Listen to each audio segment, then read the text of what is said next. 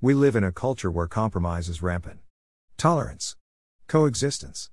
Even among those who would call themselves believers.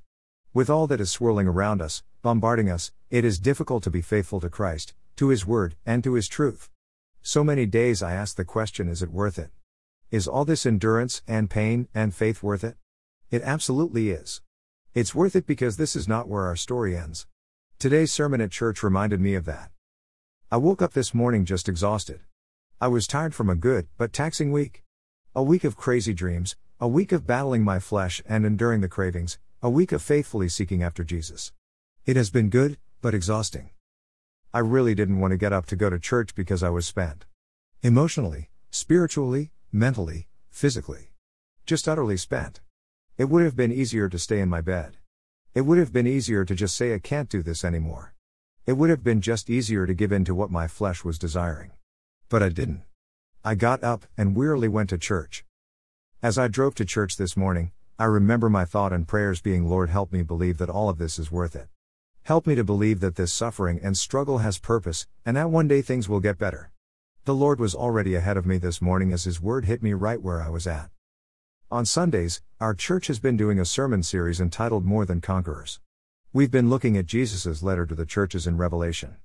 Today we were in Revelation 2:18-29, and looking at Jesus' letter to the church of Thyatira. And to the angel of the church in Thyatira write, the words of the Son of God, who has eyes like a flame of fire, and whose feet are like burnished bronze. I know your works, your love and faith and service and patient endurance, and that your latter works exceed the first. But I have this against you, that you tolerate that woman Jezebel, who calls herself a prophetess and is teaching and seducing my servants to practice sexual immorality and to eat food sacrificed to idols.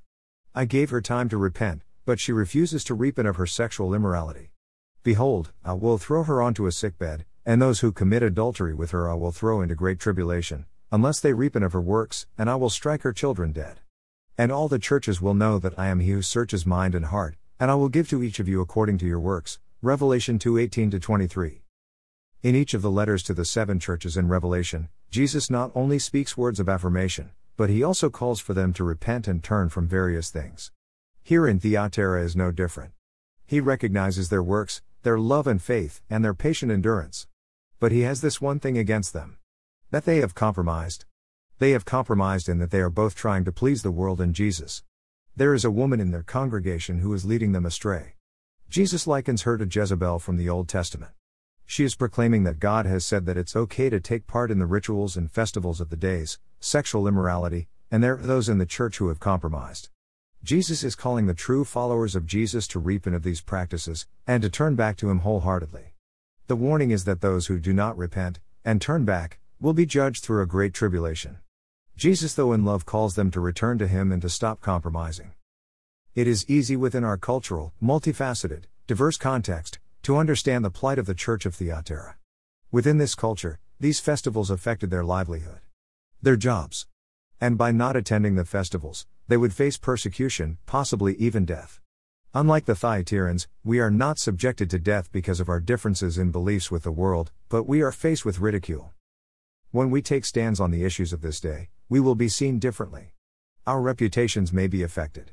We may be passed over for promotions. We may be seen as bigots and haters just because we have different beliefs. And that's tough.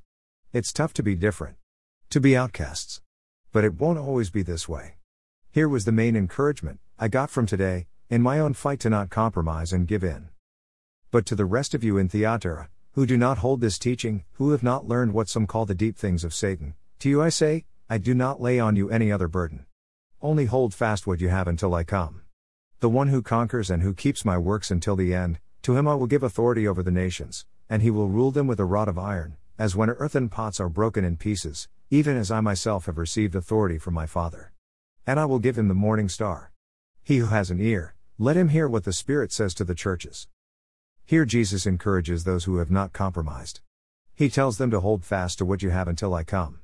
Hold fast to me, he says. He says that the one who does will truly win in the end. That the script will be flipped. That the outcasts, and the hurting, the cast-offs, and the broken, will be brought near, that they will be given authority over the nations. There will be no more crying. Or hurting. Or disappointments. Or being looked at funny. We will be at perfect peace. Most importantly, Jesus says that I will give to him who conquers and endures to the end, the morning star. Himself. Jesus is referencing the Old Testament writings that talked about the morning star coming, and then in the Gospels where Jesus is referred to as the morning star. Wow!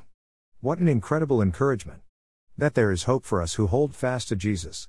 It may not seem like it in this moment, in this time of exhaustion, and fighting off our flesh, and not compromising, but it will be worth it in the end. In the end, we win. In the end, we get peace. In the end, we get comfort. In the end, we get it all. So hold fast. Hold fast when you can't hold on any longer. Hold fast when you are exhausted and tired of fighting. Hold fast when the world throws you out, and when you are discouraged and depressed. Hold fast to Jesus, for a time is coming, when our holding fast will pay off. Hold fast. I don't know where you're at today. Maybe you came into the day like me. Discouraged, tired, wondering if it all is worth it. Know that it is. Know that Jesus is with you in the fight, in the doubts, anxieties, hurts, disappointments, and when the world pushes us away. Know that He knows where you're at, and He's just saying to you and me, hold on, child.